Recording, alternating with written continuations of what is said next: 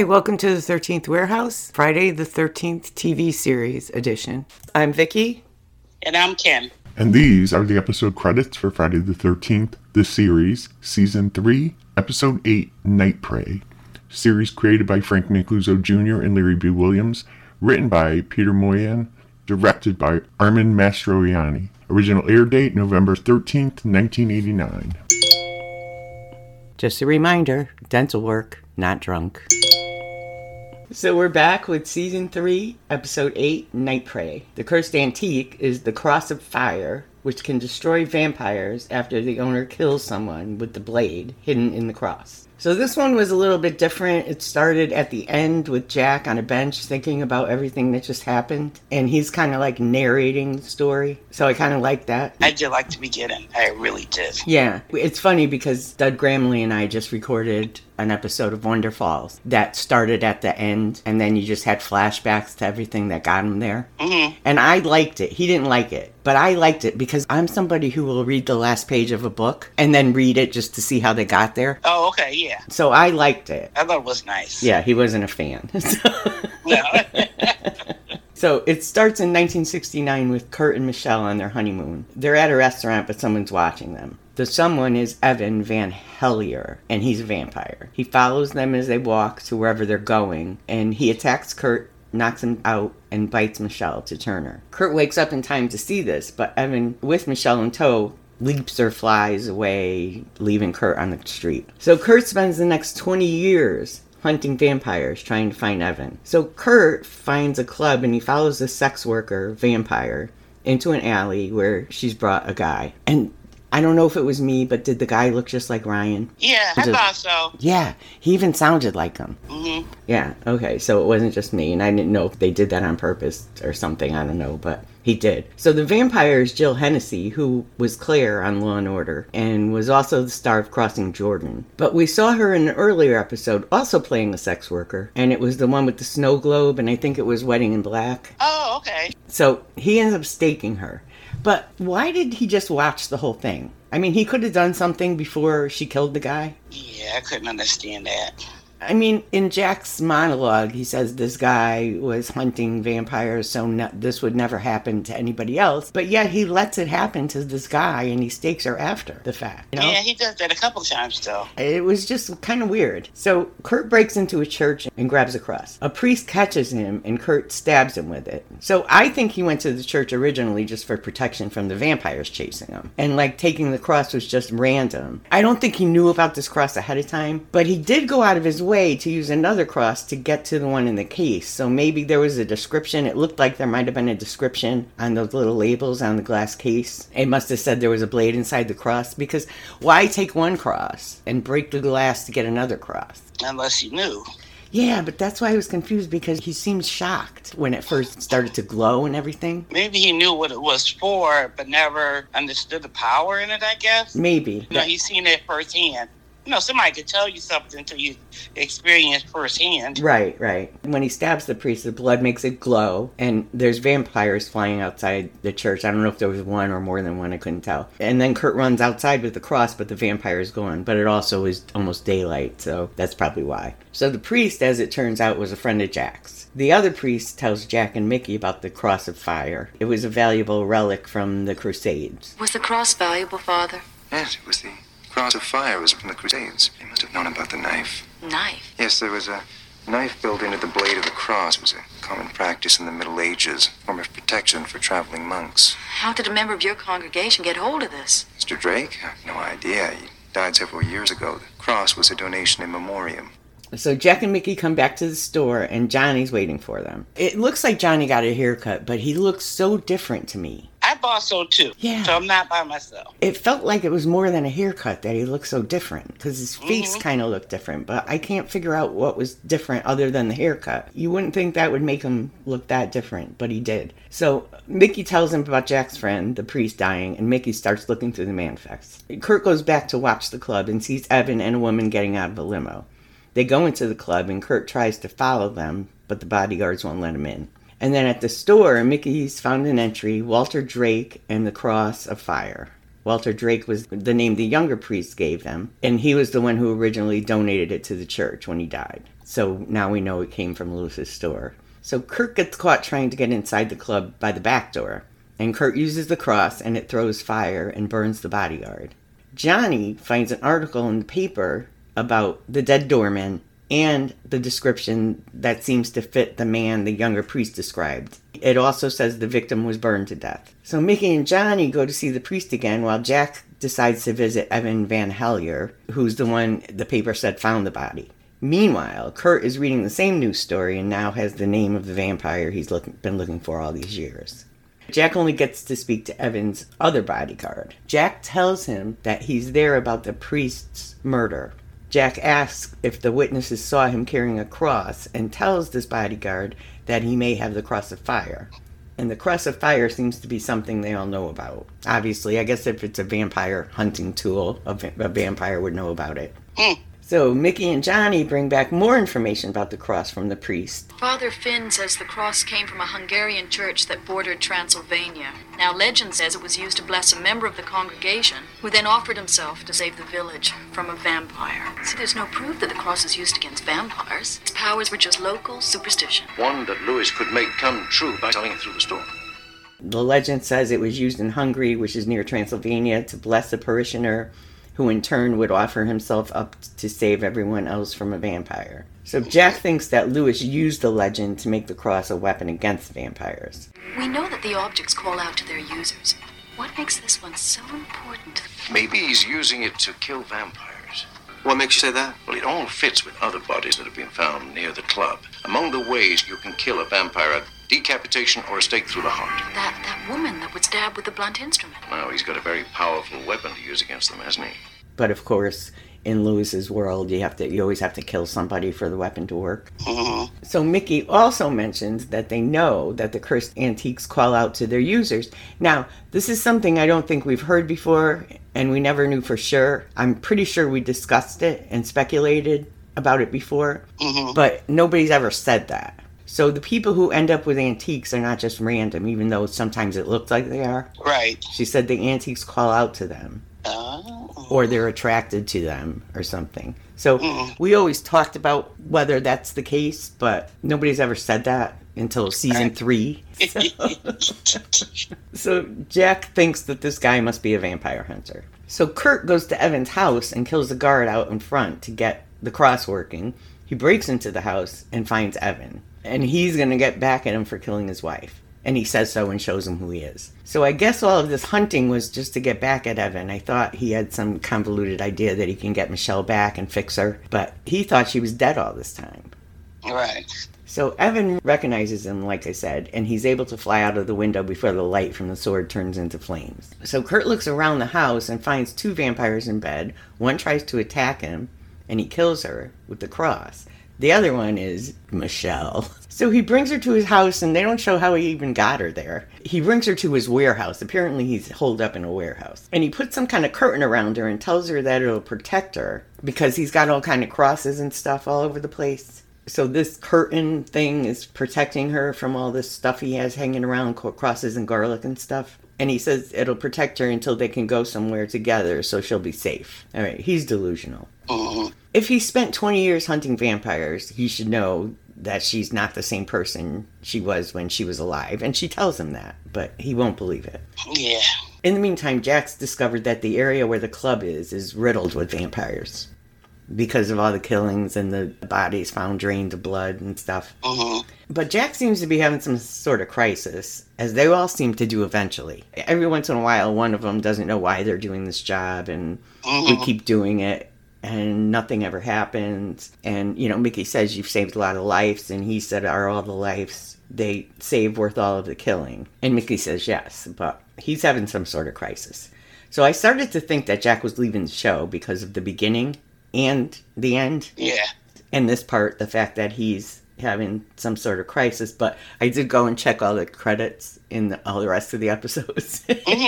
And he's listed. There's a couple he's listed as credit only, which means they credit him, but he's not in the show, which has happened all throughout this series. Oh, okay. So that's nothing. There's episodes that he's not in. He must have made some kind of deal when he started this show that he didn't have to be in every single episode. So Evan senses that Michelle is in the warehouse, and he and his bodyguard break in. Kurt is distracted with trying to kill the bodyguard while Evan breaks into the basement, but he struggles to get to her because of all the crosses and garlic Kurt has hanging around the place. Right. Evan gets close enough to cut his arm so she can drink, but he can't get close enough to her. So he has to leave the room, and she doesn't get fed. So the bodyguard manages to get away after only being stabbed in the hand. When Evan gets outside, it's almost daylight, and the bodyguard has to get him in the car before he bursts into flames. The bodyguard reminds him about Jack, who seemed to know about the cross. So they figure maybe he knows something that can help them. Not that Jack would willingly help them. They just figure they can get some information out of him. So Michelle wants Kurt to let her go back. She says she's one of them now. But Kurt, for some reason, thinks that once he kills Evan, Michelle will be free and they could start over. So I don't know what he meant by that. From the vampire stuff I watched, you're kind of connected to the person who turned you. Right. Right? Yes. Okay. I believe that. But he's kind of delusional. I don't know if he thinks that she'll be free, like she won't be a vampire anymore, because it doesn't work that way. He is delusional. It's just that he's loved this woman. He was married to her, and this is what happened to her. He still loves her, so, some people are not right in the head. Right. So I don't know what he meant by that, whether she'll be free from Evan and to go somewhere with him, or if she'll be free of being a vampire, which it doesn't work that way. Unless they change the vampire rules like they did in the first vampire one we saw. Yeah, I think that he thought that she was going to be free of Evan. Yeah, I wasn't sure because he's kind of delusional. That's what I think. I could be wrong, but that's what I think. And that's why I wasn't sure. I mean, I know that she's not going to be not a vampire anymore, but I didn't know if he thought that because he is, he is what he is. But Michelle knows she's dying, and she tells him he'll have to feed her if he wants her to stay with him. So Evan shows up at the store, and Mickey invites him in. So I'm wondering if he was standing in the doorway because he couldn't come in unless invited. Because they do technically live there, so it is like their house. Yeah. But she does invite him in, but he left the door wide open. Evan tells them that he saw the cross before the murder of the priest at a property he owns, a warehouse. Now, right then and there, Jack should have known that was not the case because he says he rented the warehouse to a man named Kurt who showed him a cross with a knife blade. Kurt didn't have that knife blade until it was just a couple minutes before the murder, wasn't it? Or maybe not. Maybe he had it a little longer than I think he did. Yeah, I want to say he had a little longer. Yeah, all right, maybe, okay, never mind. Forget that theory. I do believe he actually owns the warehouse. I don't think he rented it to him. That's what I'm thinking, too. He owns it. Yeah, but I don't think Kurt rented it from him. I think he just made that up so they would go to the warehouse. Jack looks suspicious and then happens to look in a mirror and sees that Evan has no reflection. He gives them the address and leaves, but he does close the door when he leaves. He didn't close it when he came in, but he closed it when he left. So Jack gets some holy water from the shelf, and he and Mickey leave to get Johnny to go to the warehouse. Jack does know it's a setup. Meanwhile, Kurt goes out to pick up a sex worker to feed Michelle. It looks like he feels bad that he's doing this, but again, he's in love. So Michelle kills her, and Michelle does the hand thing that they did at the table in the restaurant on their honeymoon, so it almost looks like she's back to herself, which she isn't, but I don't know. Jack, Mickey, and Johnny arrive at the warehouse. Kurt thinks it's Evan, but he finds Mickey and attacks her. Johnny saves her and gets the cross. Michelle tries to get Kurt to leave and save himself, but he won't. He talks Michelle into turning him so he can be with her forever. She doesn't want to, but she eventually does. Priority 1 message from Starfleet coming in on secured channel. Space, the final frontier, or is it?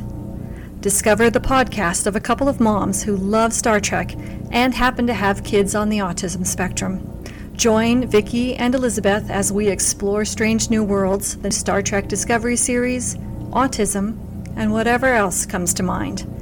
We're Moms Going Boldly, and you can find us on Podbean, Apple Podcasts, Google Podcasts, Stitcher, and Player FM.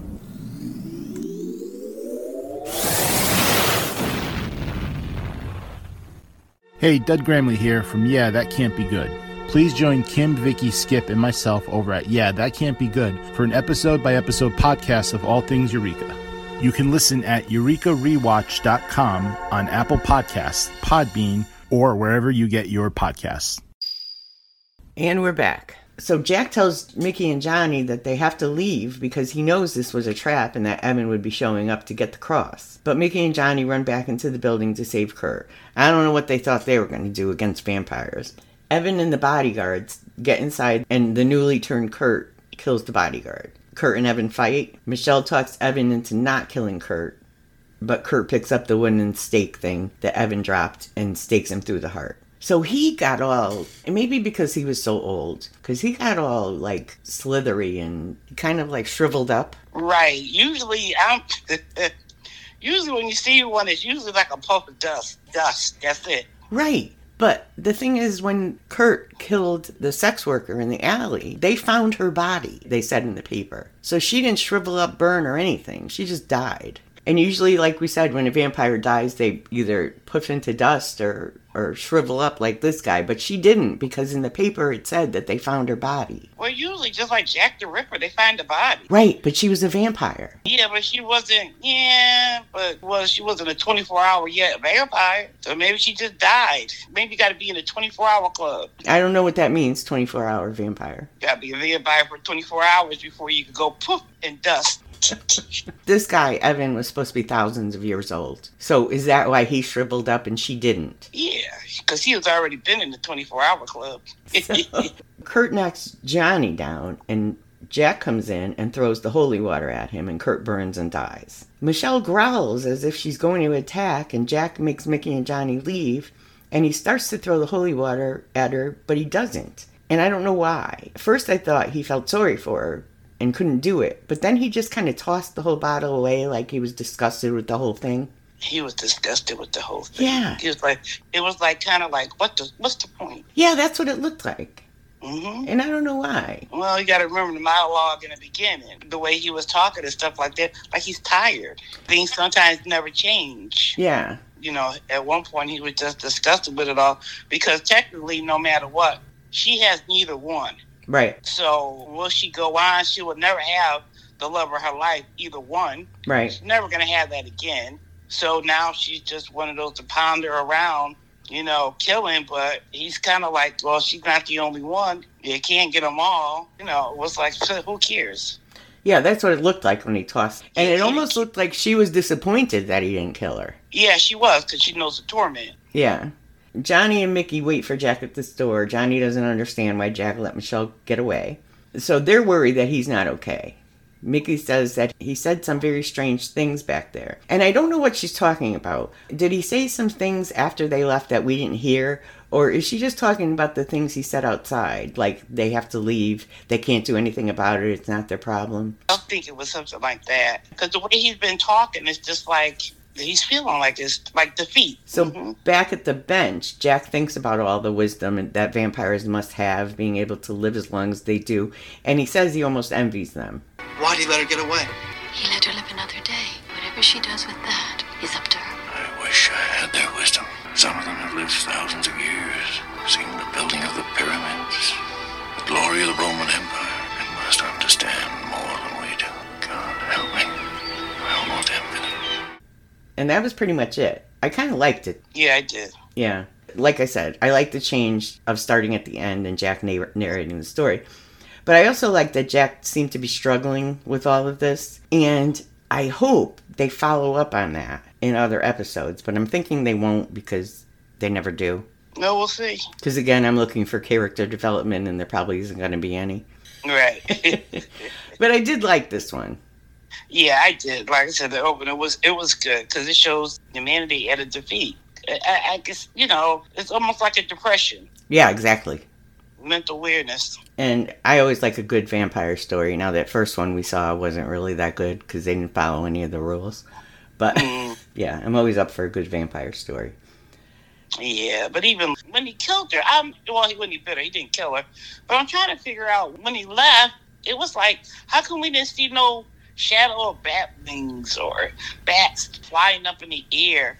Come on, a rubber bat is not that expensive. Well, that's a clip. Okay.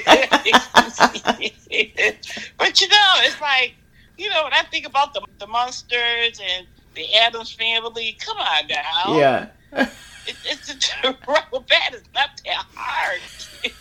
That's what I was hoping for, to see some wings outside the window in the shadow. But now they could have cut out something. Yeah. We're probably talking the old vampire movies that we used to see that they turned into bats and flew away. Yeah. Those, yeah. Dark shadows. Well, grandpa, poof, and there's the rubber bat. Yeah, I was just looking for a shadow. Even a shadow would have worked. Yeah. But it wasn't like even that. It was just like you heard, like slapping, but I want to see something. I mean, you always say something from Halloween and put it in a backdrop. Yeah. So that's where I was going with. Anything else on this one? No. Yeah, like I said, I hope they kind of follow up on this story, Jack's, whatever he's going through, which would be good. And I'm kind of disappointed already that they're not. I know they're not going to. Oh, well. Let's keep our fingers crossed. Yeah. All right. Well, if you don't have anything else, we'll be back next week. We'll see you next week. All right. Bye. Bye. This is Doug, reminding you to follow us on Facebook at facebook.com/13th Warehouse, on Twitter at Eureka Warehouse, and on Instagram at Eureka_Warehouse. You can listen to the 13th Warehouse on our website, the13thwarehouse.com, on Apple Podcasts, Stitcher, Google Podcasts, or wherever you get your podcasts. Theme music for the 13th Warehouse, Friday the 13th, the Series Edition, Suspense Night, provided by Anton Kornienko. Pixabay user 147-98912. Free for personal or commercial use. See you next time at the warehouse.